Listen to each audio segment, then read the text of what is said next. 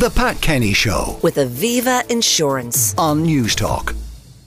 Now, the Women of Honour Group has said they hope the government's publication of a year-long independent review into gender-based violence, harassment and bullying in the Defence Forces will be a historic moment and will lead to change. 88% of female respondents in the IRG Defence Force Perceptions and Experience Survey reported that they have experienced one or more forms of sexual harassment, compared to 17% of male respondents. Yvonne O'Rourke, retired captain in the Irish Air Corps, and Karina Molloy, retired company Quartermaster Sergeant, both members of the Women of Honour Group, join me now. Good morning, Yvonne. Good morning, Pat. Thank you for having us on. Good morning, Karina. Now, good morning, Pat. We spoke to Karina before about her career in the Army. Yvonne, we haven't spoken to you thus far. You were only 17 when you joined. That's correct, Pat. So I would have joined the Defence Forces on the 4th of November 1991. And that is right. I was only 17 when I joined. Now, you expected one thing and very quickly you found another. How bad was it? Look, when I went into the cadet school, I went in there full of energy, full of enthusiasm. I was an athletic person. I just loved doing athletics. I loved soccer. So I went in and I really wanted to do something that was challenging. And for me, when I read up about the cadet school, I said, this is the ideal job for me. But when I arrived into the Curragh, it is a culture shock. It is a place that, I mean, they have to discipline you Pat. So you understand that some certain things have to come with that. But it was a culture shock. Within days, we had our hair was shaved. So we had the back of our hair had to be shaved to meet with the beret on top of your head. You were subject the whole time to maybe room and uniform inspections.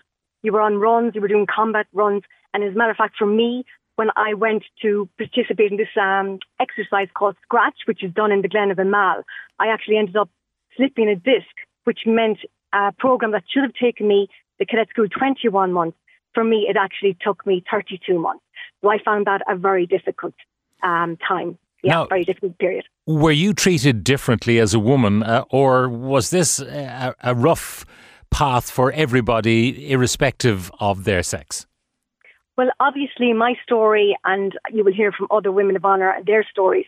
With me, Pat, what happened, obviously I did take a case of discrimination. I was, unfortunately, sexually abused. So with me, I clearly outlined to them in 2013 that I firmly believed I had been discriminated against. When I did become pregnant, I received 2-week appraisals, one in 2010 when I had my first son, and one in 2011 when I had my second son. So I got 2 consecutive appraisals in 2012. 1 week apart, which both clearly stated that I was weak at a time when I had availed of all my maternity leave, most parental leave, some annual leave. So I had taken a lot of leave during that time.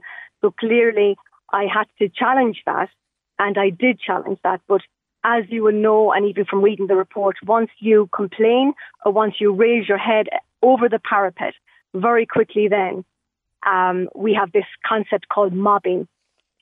You become kind of pinpointed, as in, even for me at one stage, and I learned this thereafter, an officer was told by a senior officer not to be seen with me if she wanted to go further.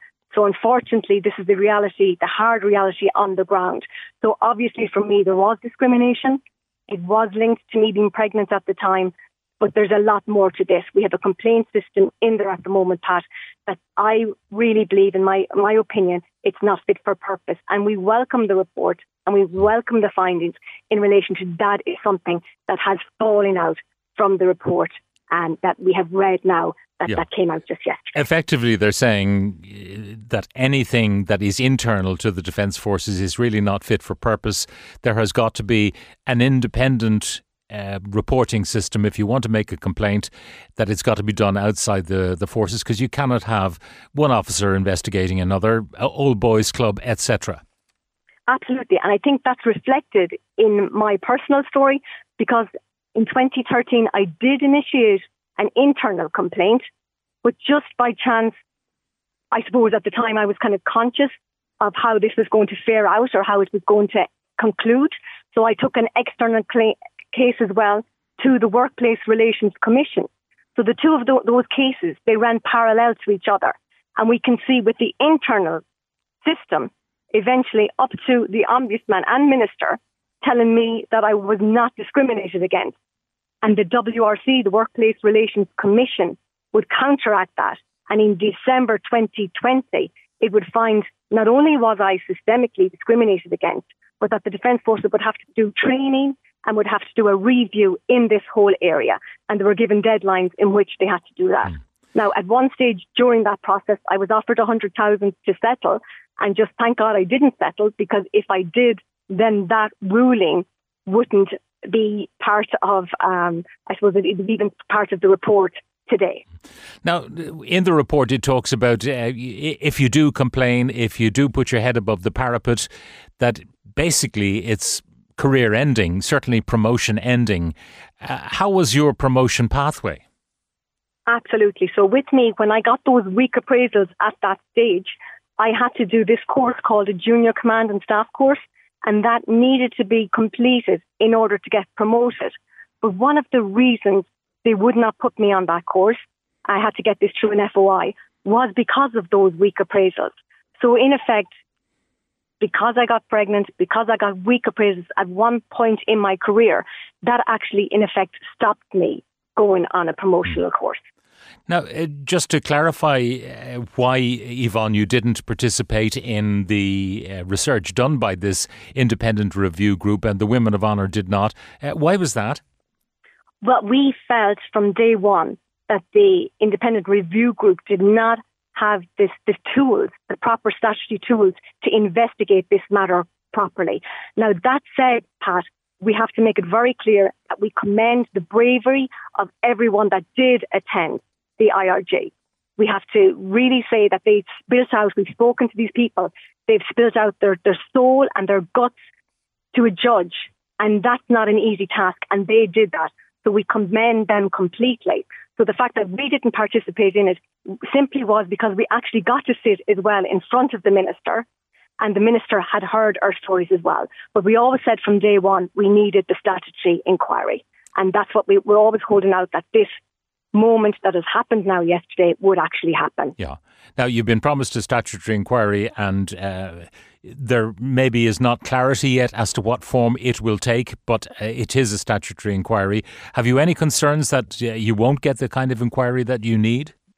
Well, that would be our next process. So obviously we need to get back into the room with Micheál Martin, and we need to actually sit down and discuss and ensure that the terms of reference will be what is needed. This is not going to be easy. We know we've only started the race now. We know we fought a bit of a fight there, but we know that we have a whole marathon to run.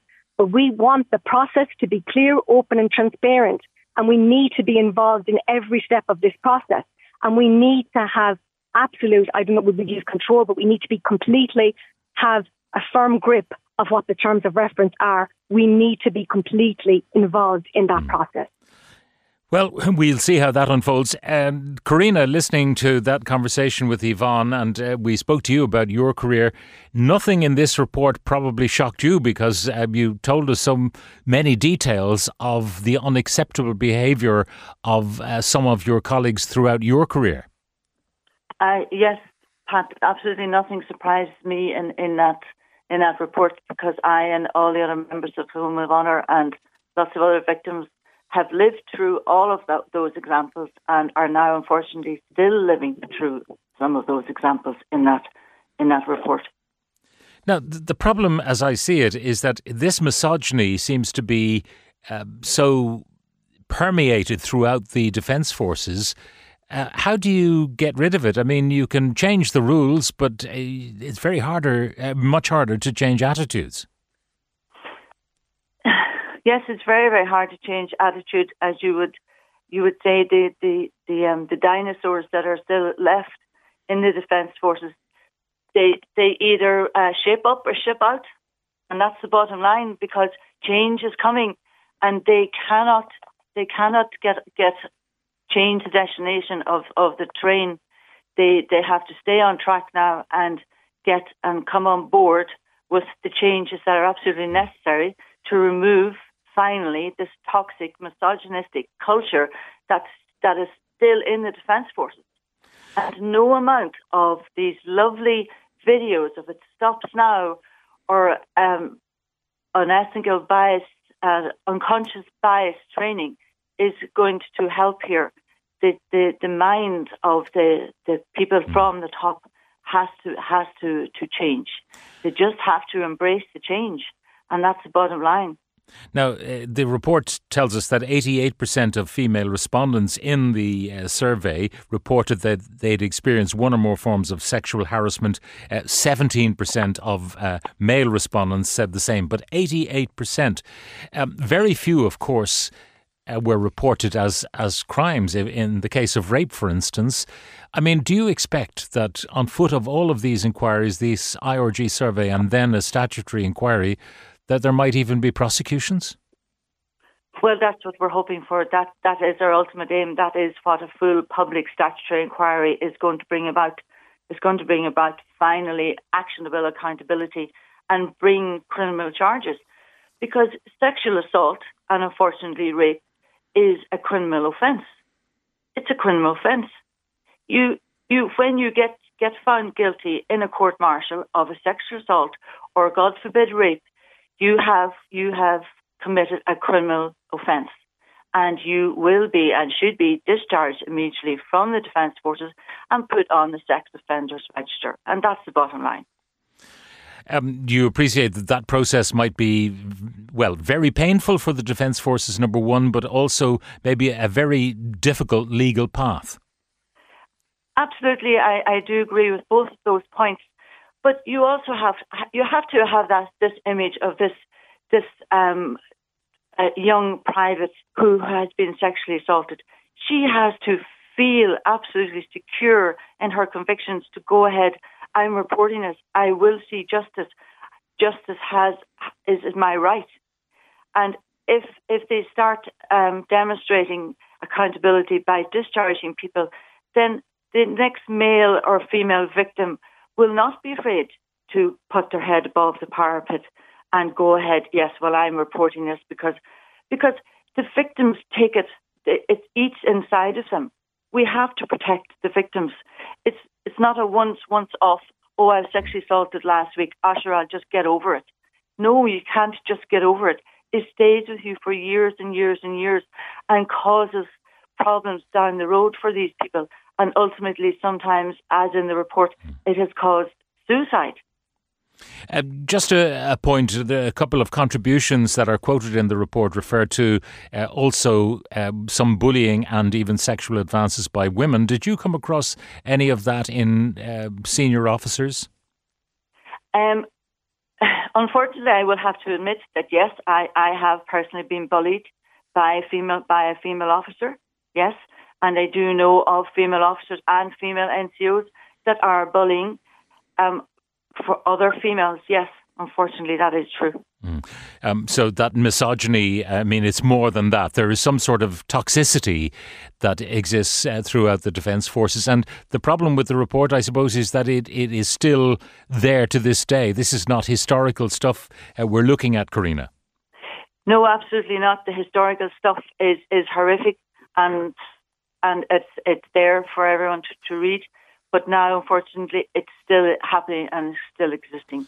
Now, we have a statement from the Chief of Staff because he obviously is concerned about the job he's got to do now. He says, the findings of this report are stark. We need to change.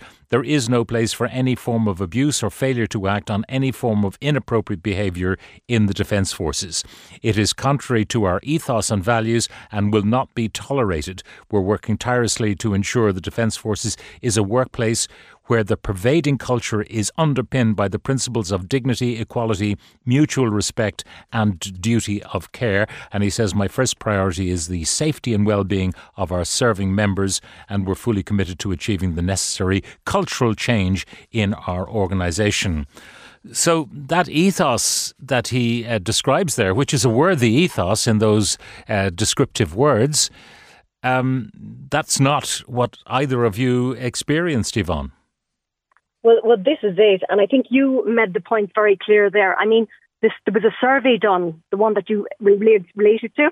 So in 2022, that survey, as you have stated, reported that 88% of females felt that they had been sexually harassed on more than one occasion, and 46% had felt that they had unwanted, it was like unwanted conduct in relation to a sexual assault, like towards them, unwanted behaviour. So this is the reality in 2022. Now, make it very clear as well, Pat, we're not just talking about women, we're talking about men as well. So we are out there. We're out there to champion, to be the voice of the voiceless, to ensure that those in there, and there are in there, they're ringing us, Pat, who are being bullied, who are being discriminated against, who are being victimised, who are raising a complaint, and then mobbing happens when the wagons are circled. People then witness or they experience this concept called mobbing. I myself had to wait until I left the Defence Forces. So I left the Defence Forces in 2016, and then in January 2017, I put in my protective disclosure. I informed them that I was sexually abused. I informed them that I was bullied. I informed them that I was discriminated against. So look, we welcome the report, but there's a lot of work to be done, and we are willing and we're up for the challenge to run with everyone who's behind us. And we just hope that those people who have not come out and spoke yet, if we're talking 88% of women in 2022 are saying that they've been sexually harassed, we need every voice to be heard now in the statutory inquiry so that we can really investigate and make proper change. There needs to be a victim-led statutory inquiry. Everyone's voice needs to be heard. Proper action needs to be taken, and the abuse needs to stop now. And finally, Karina, maybe, you've got to reform this organisation while it's still doing the vital job that we require of our defence forces. I've often used the term, it's trying to service a 747 while it's in the air. It's very difficult to do. So you've got to reform the force while it still continues to serve its purpose. Yes, that's correct. The job has to continue to be done, and prevention has to be put into place, and that's the reality of the situation within the Defence Forces now. Yes, unfortunately. All right. Well, look, we'll leave it there. Thank you both very much for joining us. Yvonne O'Rourke, retired captain in the Irish Air Corps, and Karina Molloy, retired company quartermaster sergeant. Thank you very, very much for joining us. And thank you, Pat. We really welcome this. Thank you so much. The Pat Kenny Show. With Aviva Insurance. Weekdays at 9 a.m. on News Talk.